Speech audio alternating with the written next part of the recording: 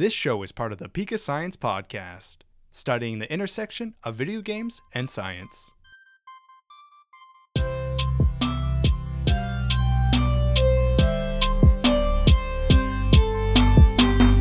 Welcome to Ecology XP, a series by the Pika Science Podcast. I'm your host, Jillian Self-Kurowski-Legree, and I am here to talk to you about all things ecology and video games. For those of you who don't know me, I am a PhD student who studies arachnids and ecology. If you don't know much about ecology, that's okay. If you'd like a more in-depth introduction, you can check out my interview with Dr. Ray in the Poke Science podcast. But for time's sake, in short, ecology is about how organisms and their environment interact. As many of you know, one of my goals for the EXP podcast is to bring together scientists, gamers, and gamer scientists. So today, my gamer scientist guest is Sebastian. Sebastian, introduce yourself. Who are you and what do you do? Hello. Hi, Jillian. My name's Sebastian Alejandro Echeverri. I am your friendly neighborhood spider scientist, but I also do wildlife photography and really a lot of science communication, just like this, finding ways for people to connect with science and spiders and all other kinds of weird, fun nature things in ways that are fun and exciting. Sebastian, I am so excited to have you on the podcast. Most people don't know this, but Sebastian was and is my hero. I followed Sebastian on social media for a long time before finally we had the chance to actually interface through the American Arachnological Society. And I feel like it's safe to say we're friends. You can publicly say we're not friends. I think, no. You know what? I'm going to call, you know what? This is it. This is the point. Sorry, EXP people, you had to hear it first. Jillian and I are not friends. I've never... No, I mean, I'm very, very proud, honestly, to count you amongst my friends. It's sort of this tradition, I feel like, of like spider scientist people on the internet where we'll find someone from social media, be like, oh my God, they're doing the coolest thing ever. And then like a couple of years go by and then like they like pass on the torch in a way. Like for me, it was Catherine Scott, who I like was one of the first big like spider people, quote unquote, that I would see online. And then, oh yeah, later on I got to work with her and we became friends. And then looking at the next generation, I was like, oh, I find like Jillian's Twitter account, like, these are good posts. These are like good shit posts. They're like funny, but they're also informative. And like, that's perfect. That's the brand. That's what you want.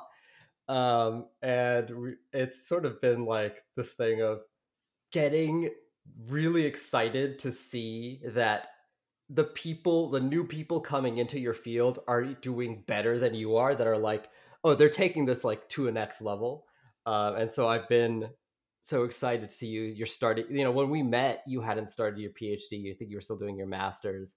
You're now in like a really cool lab. You're doing projects like this. And I'm like, when I was at your point in the career, I wasn't even like science communication was like a vague thing that I didn't even know the word for. And so to be able to like kind of be that step up for someone else is so cool. I feel like it's like a SciComm lineage. Mm-hmm. And so it's like Catherine, you and me and others. And now I want Catherine to hear this and be like, you're my SciComm grandma, Catherine. Basically, I'm pretty sure legally that's how it works. So anyways, Sebastian, I don't think you're wondering why I brought you here. Of course, the purpose actually, is... dear listeners, I have to confess, Jillian has told me basically zero. She told me to show up today and just sort of be myself, which I'm doing my best. So if there's at any point where I seem confused or don't know what's going on, it's Jillian's fault. But I'm here. I know we're talking about science. I know we're talking about video games. Those are two big things in my life. Wherever it goes, I'm there for it. I never tell my guests what the topic is because I want them, number one, to not prepare because everyone's super busy and I want them to rest.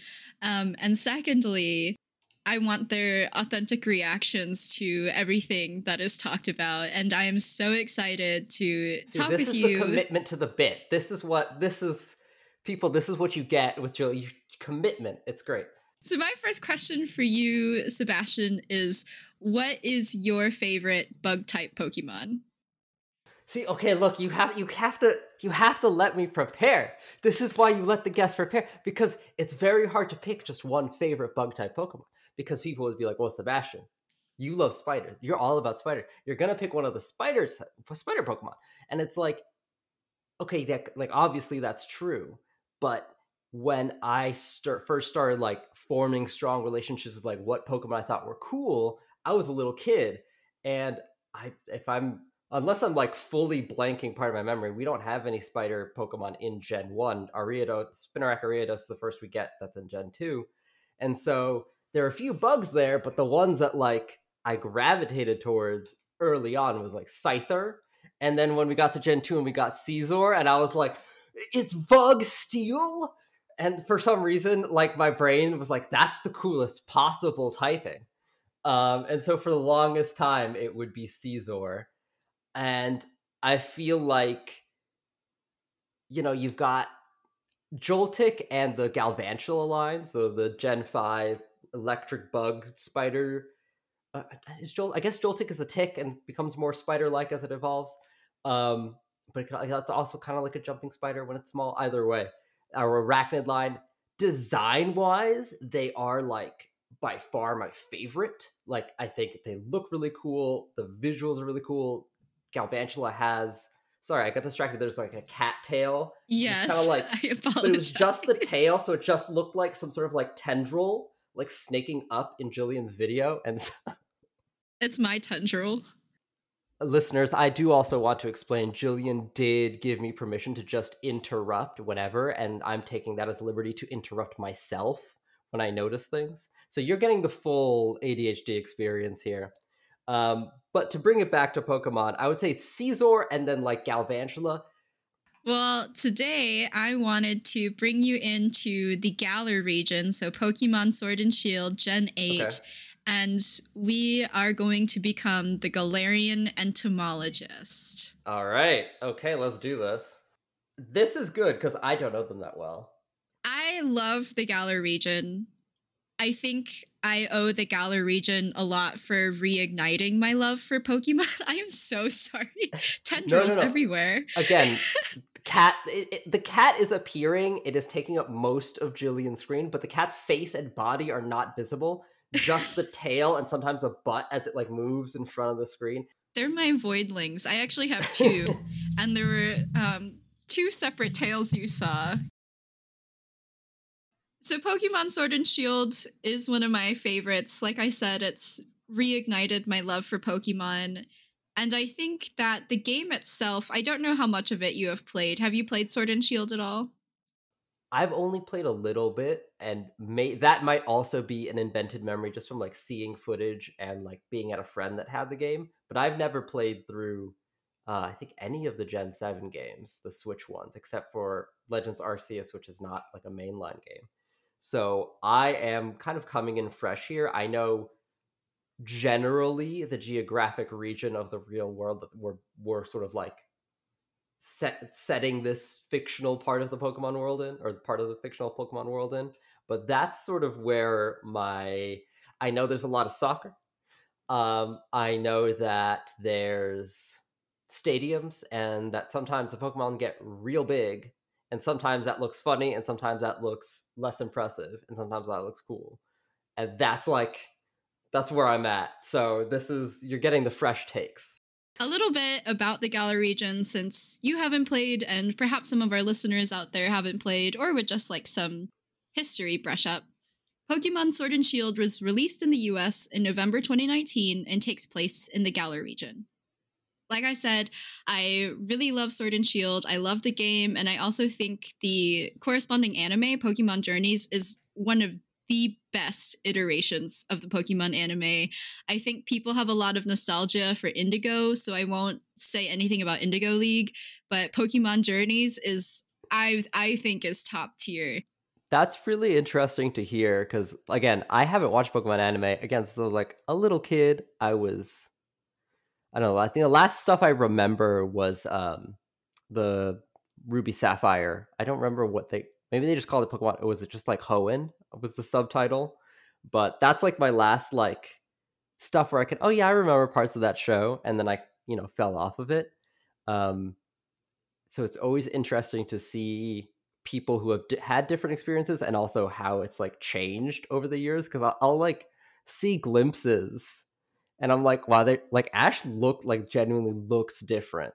And after seeing him not change for a while, it is an interesting experience.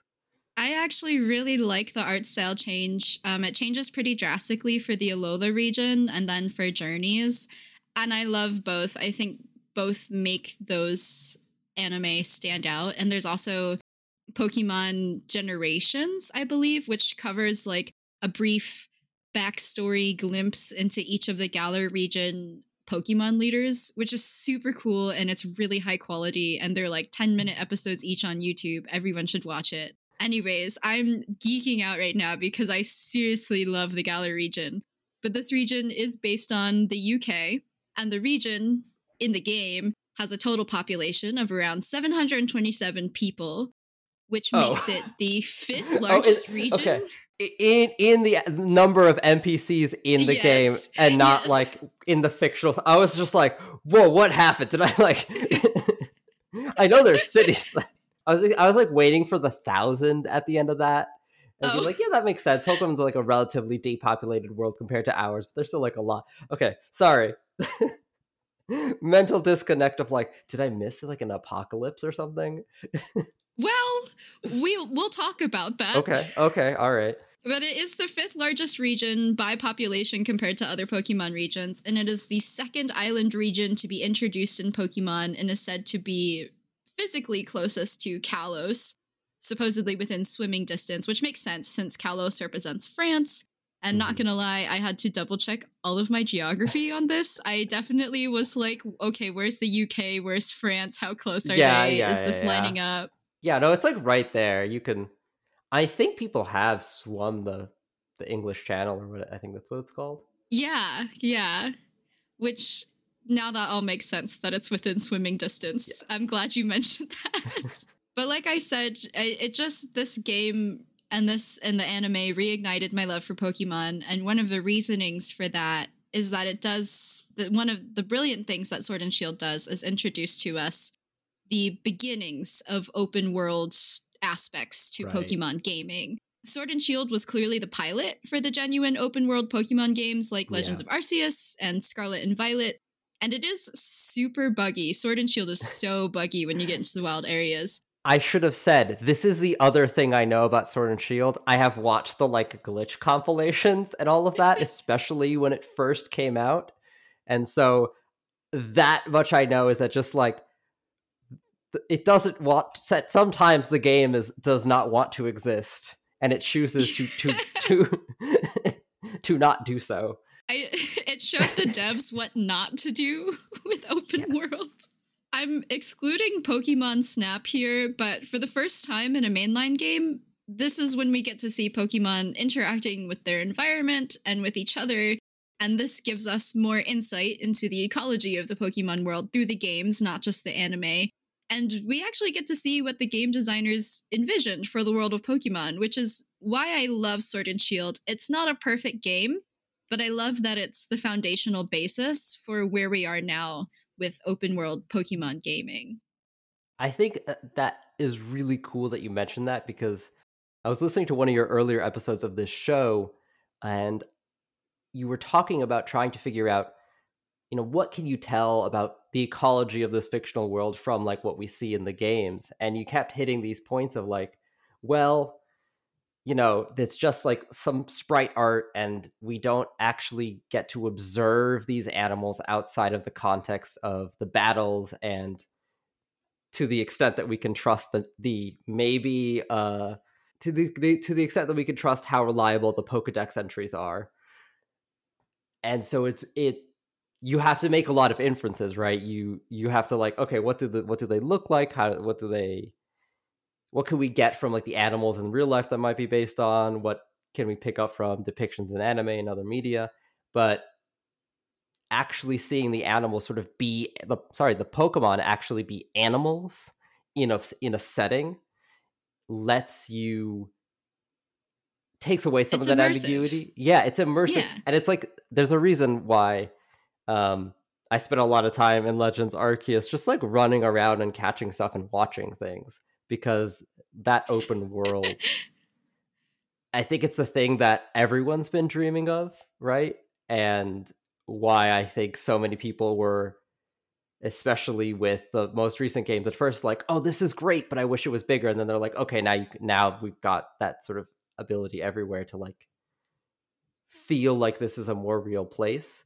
And again, I don't actually, I know there's open world stuff. And I think that was something that I think a lot of us were really excited about with Pokemon Go originally, when that came out, of seeing the Pokemon in sort of their natural context, quote unquote, particularly in the early days and the way it was advertised, where it's like, oh, you go to like these areas and that's where this Pokemon lives. And you have to kind of like be a sort of naturalist in your mind to try to catch the right Pokemon by going to appropriate areas. And that, in the time that I played, I know that changed, even just in like sort of that brief like first few months to a year of the game's kind of evolution, where it felt like that kind of got relaxed a bit and there was a little more like you could find kind of things everywhere, because there's the game design aspect of like, otherwise you're just going to be seeing the same few things over and over. But it was a very exciting idea to have to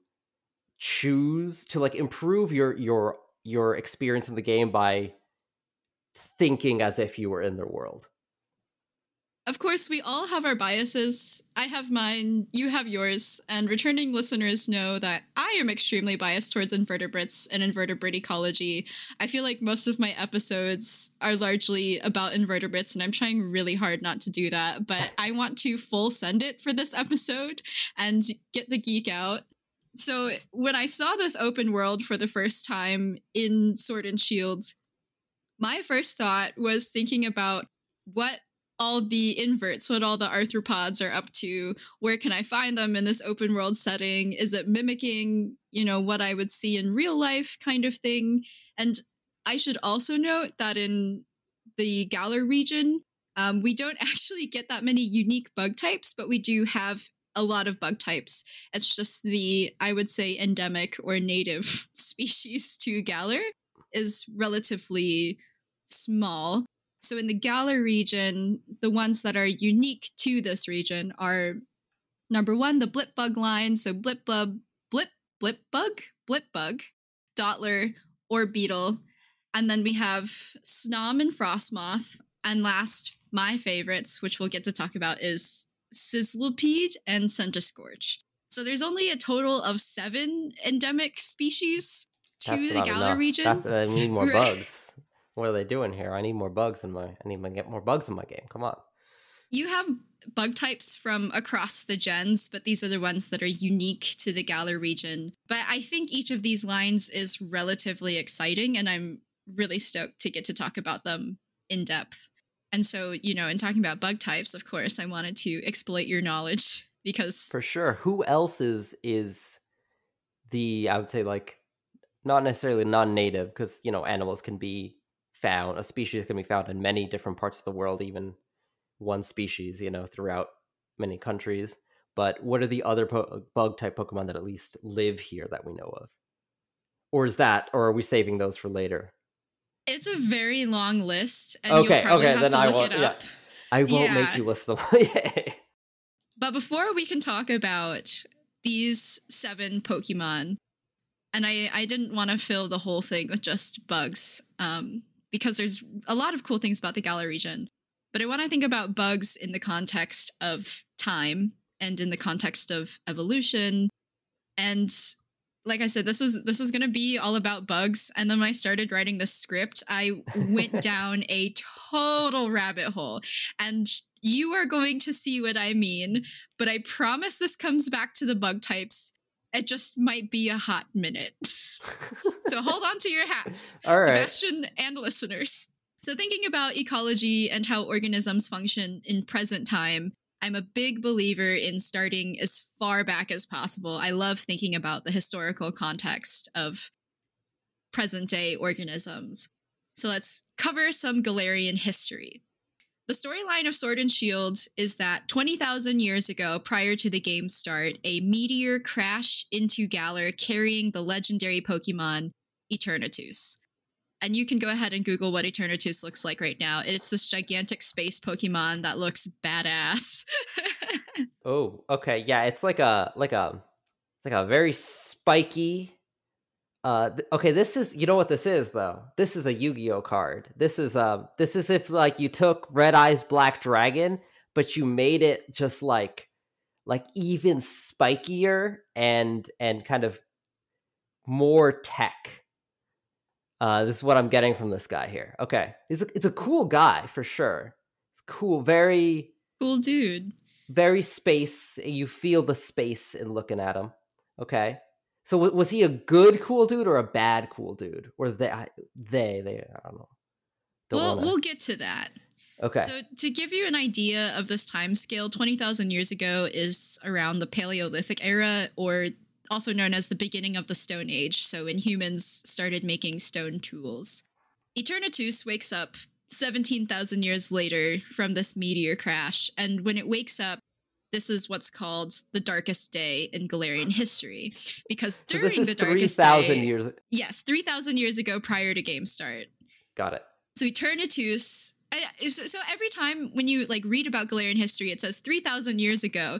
But when you think about it, that means Eternatus was in slumber for like 17,000 years. And yeah. I didn't want to lose that, it's crazy. I think it's important to remember a meteor hit this place, which is, in some cases, a like life-threatening, or like life as in like not my individual personal life, but like the concept of life in this area threatening level event. And so it's really interesting to think about probably all or many of the Pokemon that were living there 20,000 years ago may have gotten wiped out. And what we see starting, or I don't know where we're going, but at 3,000 years ago, what's around then is stuff that has possibly moved back into the area in the intervening 17,000 years. So you have a mass extinction, and then potentially a lot of new species moving in. And I don't know what the timescale is for like Pokemon diversifying and evolving, but like certainly in real life timescale, that is enough time to start seeing a lot of changes in the animals and adapting to that kind of local environment. You are so spot on about everything we are about to discuss. Oh, I am okay, so good. happy. This is great. I'm so happy you got it. So during the darkest day, Eternatus absorbs the energy of the Galar region, which causes this big black storm. Right. Yeah. And the black storm causes Pokemon across the Galar region to Dynamax and Gigantamax. And if you're unfamiliar with this mechanic in the game, basically it's this power-up you can give to your Pokemon where they get insanely large or get insanely large and take on a new form. So some of the Gigantamax Pokemon it's so cool. This is one of my favorite mechanics in the Pokemon game. Like we got like Z moves and there's like power-up crystals and mega evolutions. Megas. Yeah. It's interesting to see them experiment. I've like for me, the ones that I spent the most time with was Megas, and I definitely had, there's some Mega evolutions that look really cool, and then there are some that are like that I was less into. But as the mechanics have kind of moved along, I think that Mega and like Dynamax, I feel like the ones that I enjoyed the most. The like, oh, you have one special move that you can do, felt less sort of like exciting than like, oh, this thing transforms and it kind of like you have to shape your battle and your party around that, instead of like, oh, I just have a super button that I hit. Then some, because like I don't know about Gigantamax, because again I haven't played games with them, but with the Megas you'd have type changes or you'd have stat distribution changes, which means you'd start with something and then you could kind of pivot your Pokemon into having a different sort of role in your team. For Gigantamax and Dynamax, they get insanely large, which buffs certain stats. Mm-hmm. And then you also get like a specific Dynamax, Gigantamax moves, which are different from your normal moves. Gotcha. So during this event, the Darkest Day, Eternatus is absorbing Galarian energy, causing this black storm, causing everyone to Dynamax, Gigantamax by everyone, the Pokemon. And during this event, the Pokemon go berserk and almost destroy the region. So not only do we have this meteorite crashing in Galar, we also have the Darkest Day where all the Pokemon go nuts and destroy basically almost everything. And the only thing that stops the Pokemon from destroying the Galar region is these two legendary Pokemons, Zacian and Zamazenta, who defeat Eternatus. And they look like wolves. I have seen these guys. They are the sword. They are Sith they are the from two Dark wolves Souls, inside and then you. yeah, and then a Shield Dog who just seems like I understand that sword and shield, but the one with the sword just looks more compelling. I have sword. I'm not gonna lie. I have sword because of that. I always go by the coolest legendary. Yeah, I mean that's a good, it's a good way of picking it. It like. I want Shield Dog to be cool, but like Sword Dog is a dog with a sword in its mouth. That's just cooler. And sadly, again, when it comes down to it, sometimes you look for a reason and it's just someone scrawled "It's cool," period, on a note, and like that. We'll have to have a poll online or something: Sword Dog or Shield Dog. I'm sure Sword Dog beats it by just overwhelming numbers. Unless Shield Dog is like crazy good competitive, it's gonna be Sword Dog for sure. Regardless, there is so much to unpack here. And first off, a meteorite seems pretty catastrophic ecologically for the Galar region. So catastrophic that I used an asteroid simulator from Neil.fun to try and see what the actual damage would look like. So for my space nerds out there, in Galarian lore, it is called a meteorite, and that is different from an asteroid, and I did use an asteroid simulator. And to clarify the difference, an asteroid is a small rocky object that orbits the sun, whereas a meteorite is smaller, and I don't think it can go into orbit. Please, space people, correct me. But a meteorite is a small piece of an asteroid or a comet that burns up upon entering Earth's atmosphere, but a meteorite can make contact with Earth's surface. So I just wanted to throw that out there before anyone comes for me for, saying it's a meteorite and then using an asteroid simulator. I mean, I think when we're in the Pokemon space, we have to, and I think with any sort of like science communication, when we're talking about sciencey stuff outside of the context, even in the context of like research papers, we have to accept that like words can have multiple meanings in different situations, and that's okay as long as we, set some sort of joint expectations. Like Pokemon evolve, right, as they level up, but what they're really doing, if we were to use words for animals that do that in real life, is that they are metamorphosing or undergoing metamorphosis. They are not changing their traits over evolutionary time, over like long periods of time between generations. They are within one lifetime changing the shape of their body and their abilities and things like that. And like that's just, words in common context mean different things. There's like a phase that I went through when I was the person to be like, I'm going to get in Jillian's comments. I'm going to be like, well, actually, it shouldn't be called a meteorite, even though everyone in the game calls it a meteorite, even though we often use the word meteorite, meteor, and asteroid somewhat interchangeably. Don't forget comet and meteoroid. I learned so much about space rocks. But then there's a point where you get, I lived through that part of myself, and I look back on that being like, that wasn't fun for anyone, and it also didn't help them learn, because if you just run around yelling at people like you're wrong, especially in a situation where they're like not looking for that information, and when you're doing it in a way that is shameful, you're much less likely to like, I don't know, get people interested in learning what the new thing is. It's like one of the first things that you learn when you go into any sort of like training about teaching in the classroom or teaching in a museum or anything like that, is when you ask questions and you try to get input from the audience. If you ask yes or no questions, like, do you know this or did you know that? Even if people aren't conscious of it, we don't like saying, oh no, we didn't know that, or having a direct question asked and then having someone say, no, that's wrong. What that does to people is it just like shuts their brains off from learning. You just like kind of put up this like defense of just like, oh, well, I feel bad now, and I'm going to take too long to process that to like get into the other thing.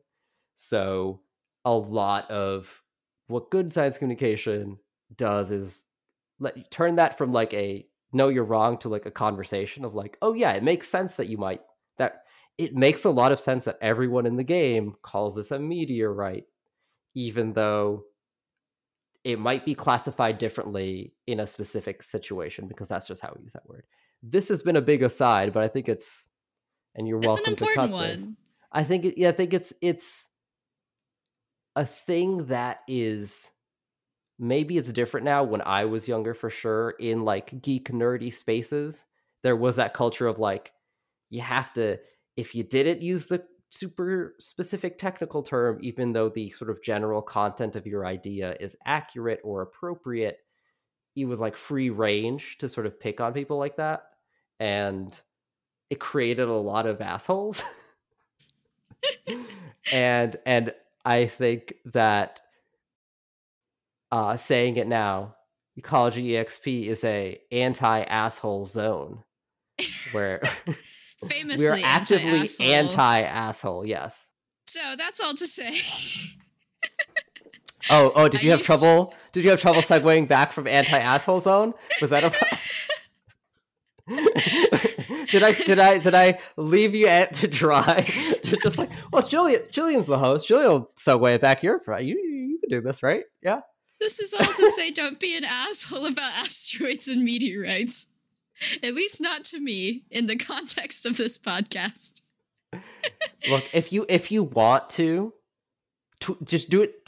Don't tweet Julian. Tweet me, and I will either ignore you or respond with something unrelated. But you can release that energy to me. That's fine. Tweet out Seb if you have problems with asteroid versus meteorite simulator. If you're still on Twitter, yeah. Yeah, if you're still there. If Sebastian is still there. At me on Twitter about asteroids versus meteors versus meteorites. Well, in this simulator, the assumption, besides asteroid equals meteorite, is that the Galar region is a 1-for-1 replica of the UK, because of course I can't like put a map of the Galar region in this simulator. I can only simulate real world places. But the assumption is that Galar region equals UK, and Hammerlock from the Galar region is equivalent to Birmingham in the UK. So the meteorite containing Eternatus, and I hope someone, this isn't probably good enough for the Reddit page, but this is r/they did the math. Okay.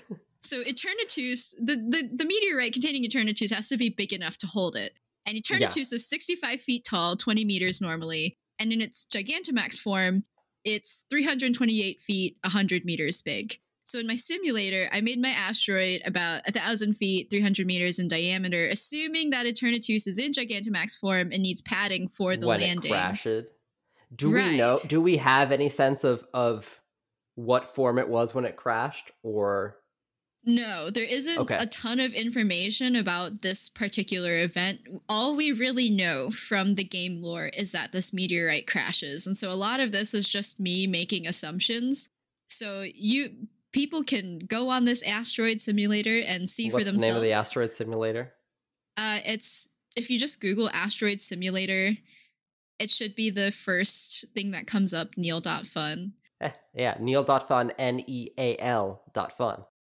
So like I said, in my simulator, I made my asteroid about 1,000 feet, 300 meters in diameter. I think I used an iron asteroid. I don't have any reasoning for why I chose iron. You have other options like stone or gold, but I chose iron.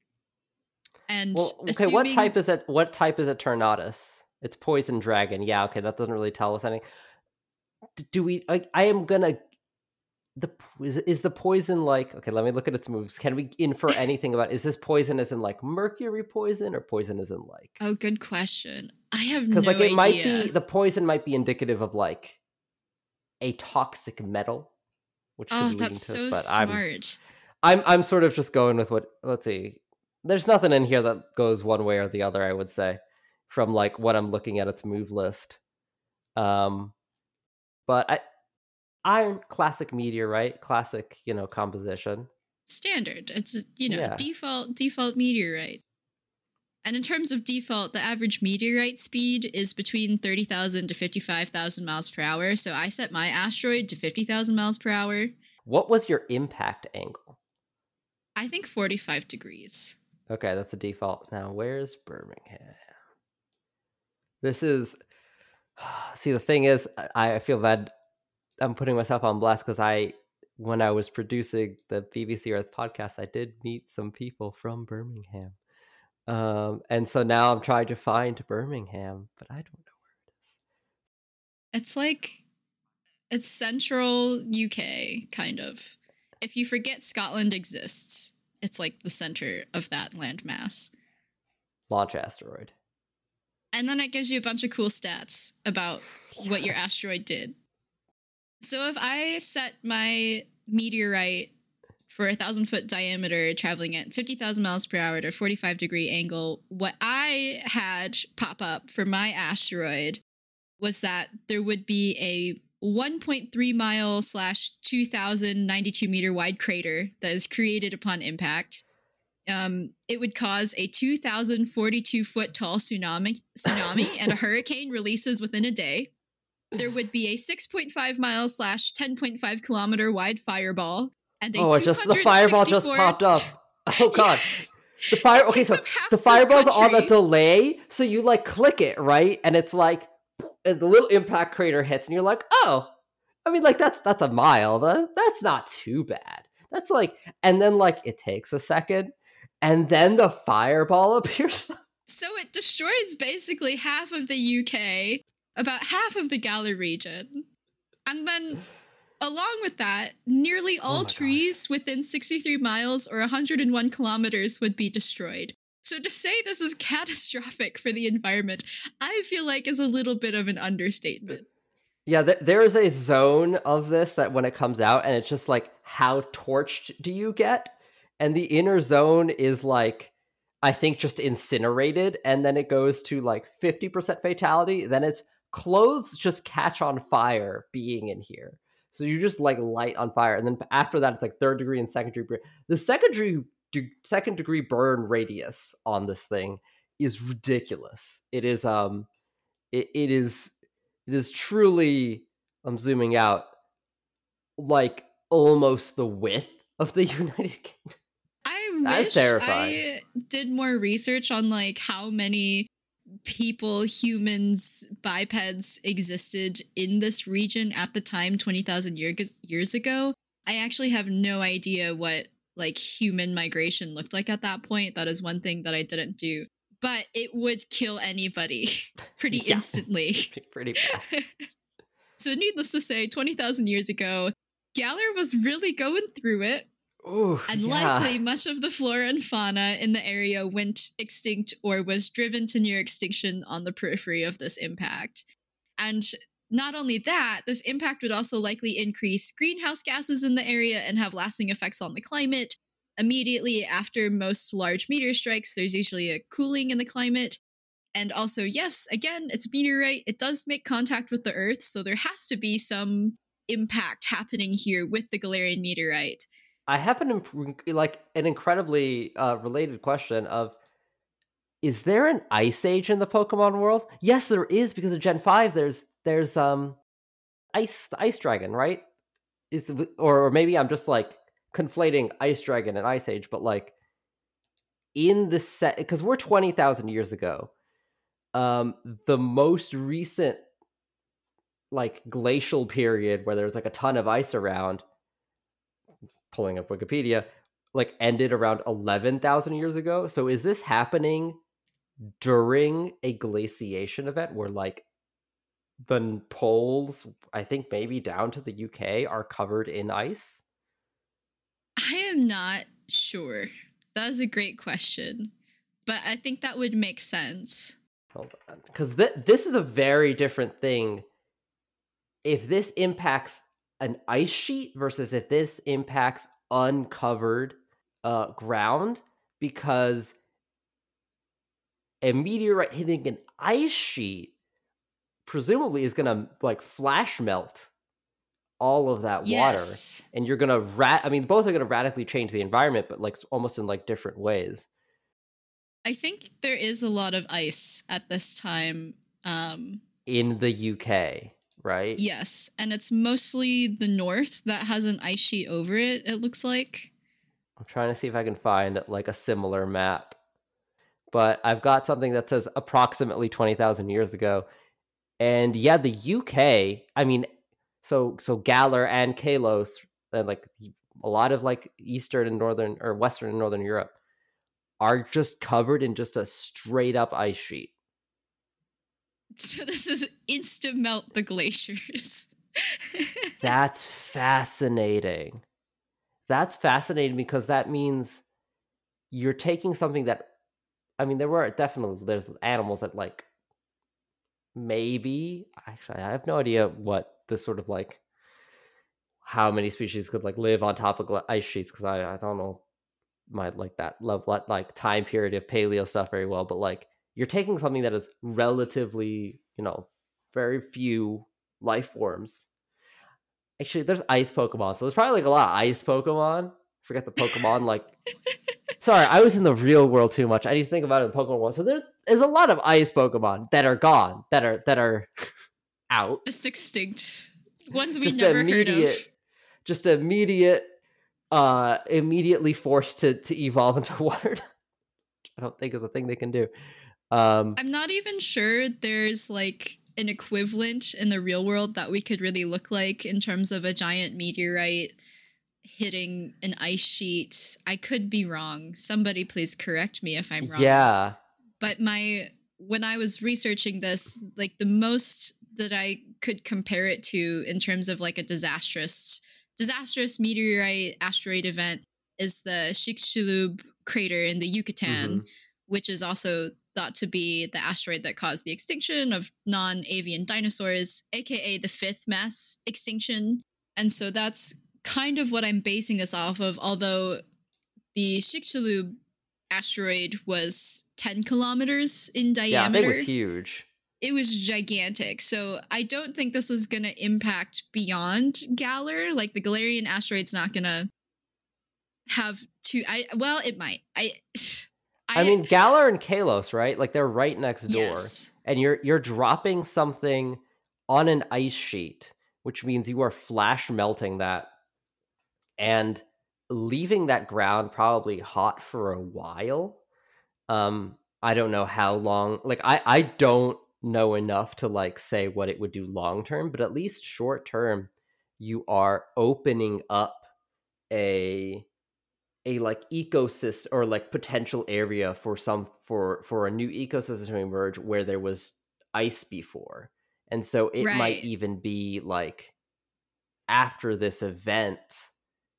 I mean, like my brain's like trying to, because like, yeah, we don't have an equivalent, but it could be that this is something where like it shatters whatever's there, but if it melts the ice down to the surface level,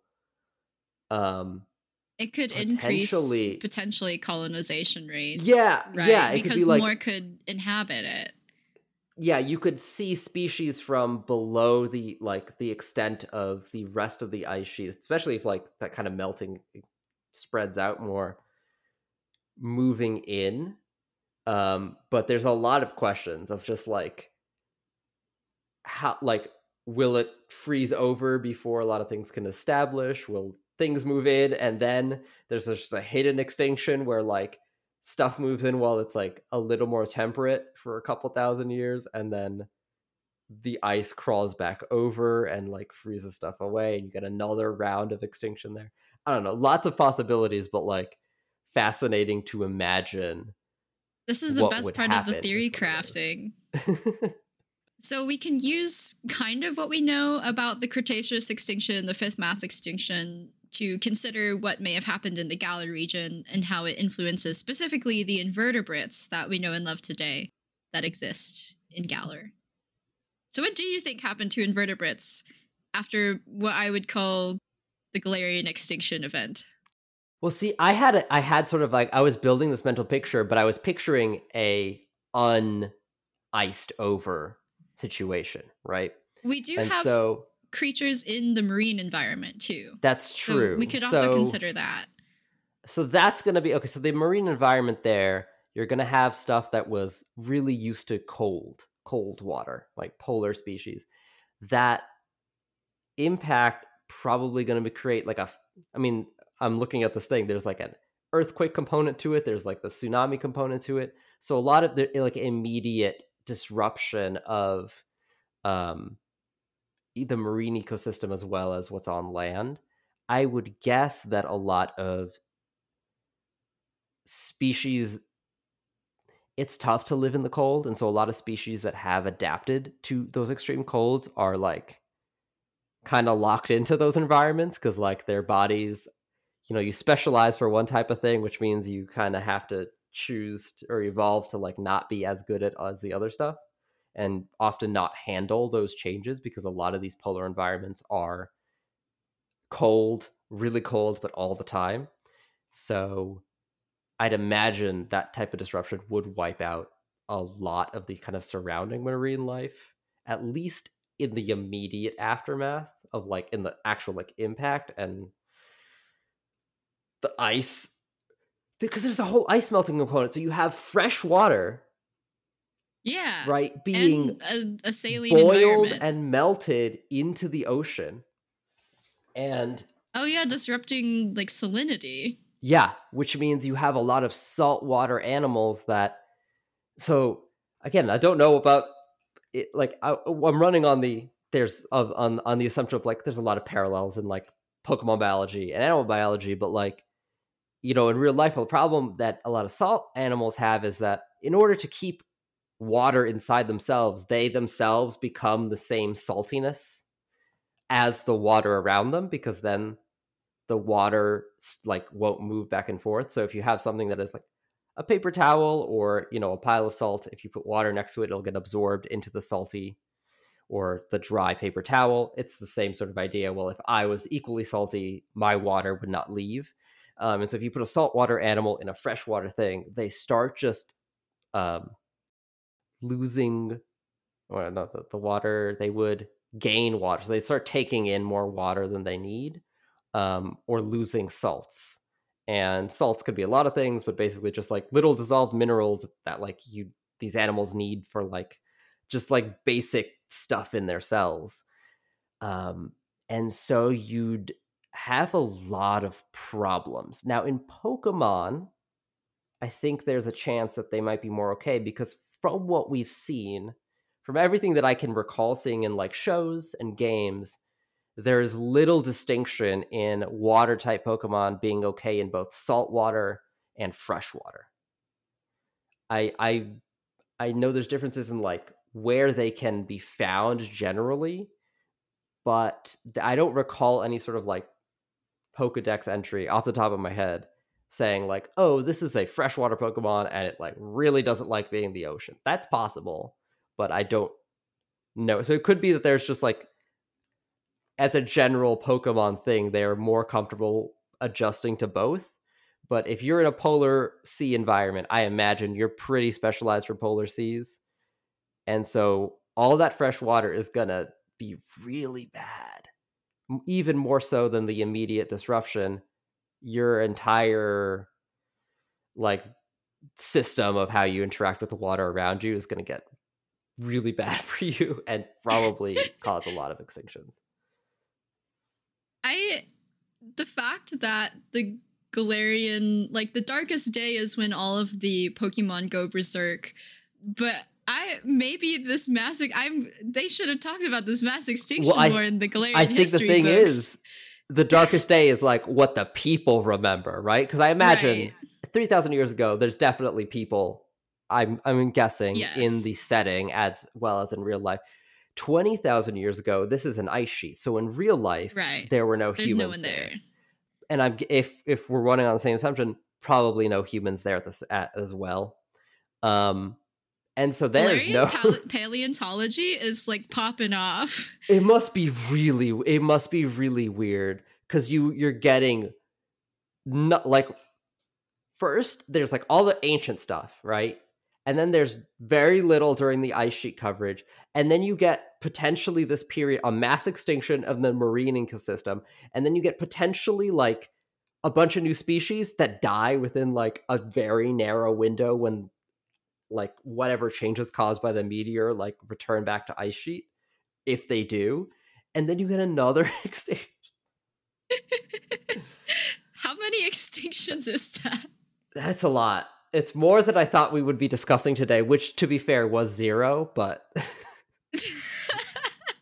In terms of invertebrates, I found a journal article in the Journal of Science by Wilf et al. That shows that insect diversity post the fifth mass extinction differed in North and South America, and these differences are relatively geographically close to each other. And to give you more context about this, the researchers of this paper gathered data on insect feeding damage on flowering plant leaves from the Cretaceous, Paleocene, and early Eocene. That's a really cool way of measuring the, like, what these animals are doing. Because, like, you can't actually... Getting insect fossils is really hard. But you can see their impact in all the plant fossils, which are relatively common. That's smart. And I think it gets even cooler because the way they measured insect diversity was by the pattern chewed into the leaves, because you can tell relatively what kind of taxa it is by the chewing pattern. Oh, that's fascinating. I did not know that. And so their research found that there was this decoupled plant and insect diversity after the fifth mass extinction. Basically, this means that low plant diversity did not always mean low insect diversity. It could mean the opposite, low insect diversity, high plant diversity, vice versa. And there was also seemingly mixed insect diversity across regions of North and South America. So some pockets would have more diversity than others, which seems counterintuitive when we think mass extinction, giant asteroid, everything should be not very diverse. And I think that's the thing that you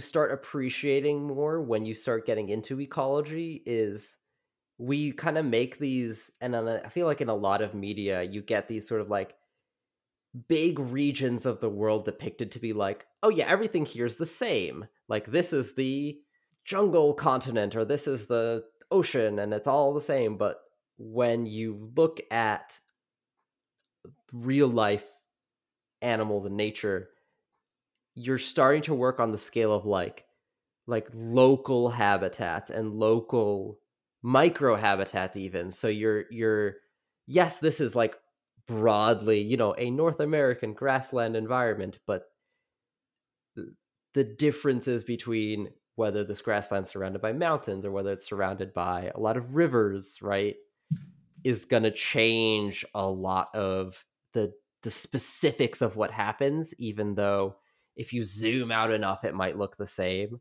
When you want to get real answers, you have to start thinking about a lot more of like the more kind of local context of that place and what it's actually like. So this is going to be a part 1 of 2 episodes. And when we return in the next episode, we'll be talking about how this Galarian mass extinction may be influencing the current invertebrates of the Galar region. Before we go, Sebastian, do you have any plugs? Anywhere people can find you? Do you want people to find you? Please find me online and probably not in person. But if you'd like to learn about just weird animals, if you didn't get enough weird animals today, that's my whole thing. Please go to spiderdaynightlive.com. That's spiderdaynightlive.com, and that'll get you to like all my stuff. I'm on all the social medias. If you want to actually like have a chance to like ask me questions and stuff. I don't check Twitter that often anymore, so Instagram, or if you're on Blue Sky, hit me up there. What do I want to plug? Let's see. I'm gonna leave a pause because I need to check with my publisher if I can talk about this. But I actually have a field guide to spiders that's coming out in 2024. It should be rough sometime in the spring. And so if you're like, hey, I like bug type Pokemon, I wish they were real. Oh boy, do I have some very good news for you. If you just go outside, there's like literally millions of them. And they're everywhere. And then if you look at them, they do really, really cool things. And this field guide is a nice little pocket-sized, small format, but it's really aimed at people who are at that point in life where they're very curious and they want to start. It's the sort of thing that I wish I had when I first got into arachnids and knew literally nothing about identification. And so that should be out. It's called Spiders of what is the title we went with? Spiders of the United States and Canada. So it's a Northern America field guide, and it'll be by Adventure Keen Publishing. And there will be more details of that in the future, but like keep an eye out for other fun stuff. You can check out the BBC Earth podcast if you would like to hear me more go on weird tangents about weird animals, because that was a really fun show to do. And what else have I been up to? I don't know, because my memory goes away after a certain amount of time. Because living with ADHD is fun. But it does keep things fresh. Oh, Crash Course Zoology. You want to learn more about weird animals? You want to know like what? Again, if you want to be like a real life Pokemon professor, like how do I do that? How do I get started? Check out Crash Course Zoology. I was the consultant / like course curriculum designer for that. So like made the whole thing, all the ideas, and then worked with the script writers and the visuals team to like put it all together. And so if you just need like a mainline influence of just like, I thought animals are weird, but maybe they're weird. Oh, they're so weird. They're like, I went Every to animal places. Is weird when you think about it. You don't understand. No, you don't understand. I went to places when I was making this where I was just like staring. I'm like, I need to put this in the I don't know how I'm gonna, but I need to put this in because I just learned something that was like, sort of like shaking my idea of like what animals could do. So that's all in there, and it's free for you to watch on YouTube. That's such a good way to advertise it, and just cool in general, not just advertising, but I think that's a really cool way to think about how there's so much we don't know about animals in general. That's like, yeah, that feeling, right? That's what hooked me on Pokemon.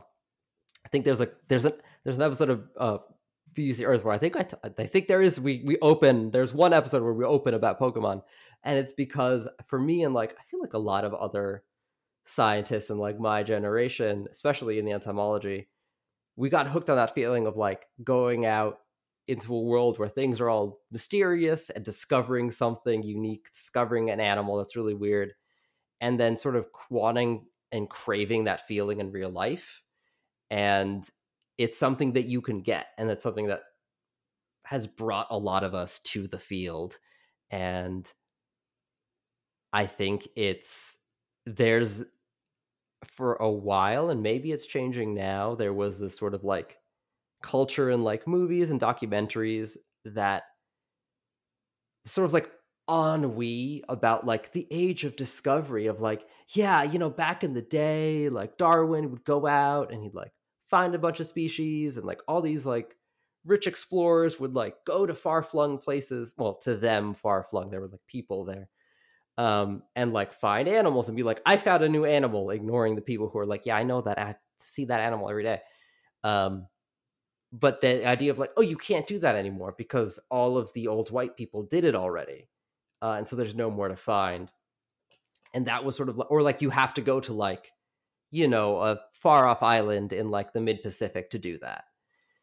And it was this like kind of vibe that you would get from a lot of shows and things like, we traveled so far to find like this one new thing, where like go find a local entomologist and be like, do you think there's a new species around here? And he'd be like, oh yeah, I found like 5 things they could be this, I don't know, I don't have the time to like look into them.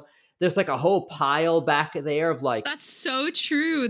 I saw this tweet where someone was animals? Like, how many undescribed species are sitting on your desk right now? And all the taxonomists were like, oh, I've got tons of species that are probably like undescribed and new to science, and they're just on my desk, but I don't have time. Yeah. And so like that is totally there, and it's just like a thing that is just not talked about. I think partially because like people like, there's like this big cultural learned fear of like bugs, but also all of the stuff wrapped up in like the history of science and exploration.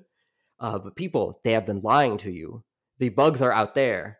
They are new bugs. They are fascinating. And like, you just literally got to go out and look for them. Like in a lot of cases, you don't even need equipment. You just go and like take a look, and you'll see things that are like, oh, now I understand the inspiration for this Pokemon, or like, oh, this would make a really cool Game Freak. Hey, Game Freak, I have ideas. Okay, just like, I know you're listening. I know you're listening to Jillian's podcast, so please ignore the parts where previously I perhaps mentioned that I play ROM hacks. Please ignore those parts and then hire me to design cool Pokemon, because look, y'all, like sometimes you really hit, and then sometimes I'm like, you could have there's so many options. There's like so many things that we could be doing here. Okay, so I'll wait for that email. Thank you, Game Freak. So if you want to learn more about cool, awesome animals, cool ecology, you should go to all the places Sebastian is at and find them on social media. And as always, listeners, you can join me and the Pika Science crew on Discord using the link below in this episode description. And finally, if you want to follow me, Jillian, on my socials, you can find me on Twitter at BugsorBust. That is BUGSORBUST. Thank you all for tuning in and leveling up with EXP.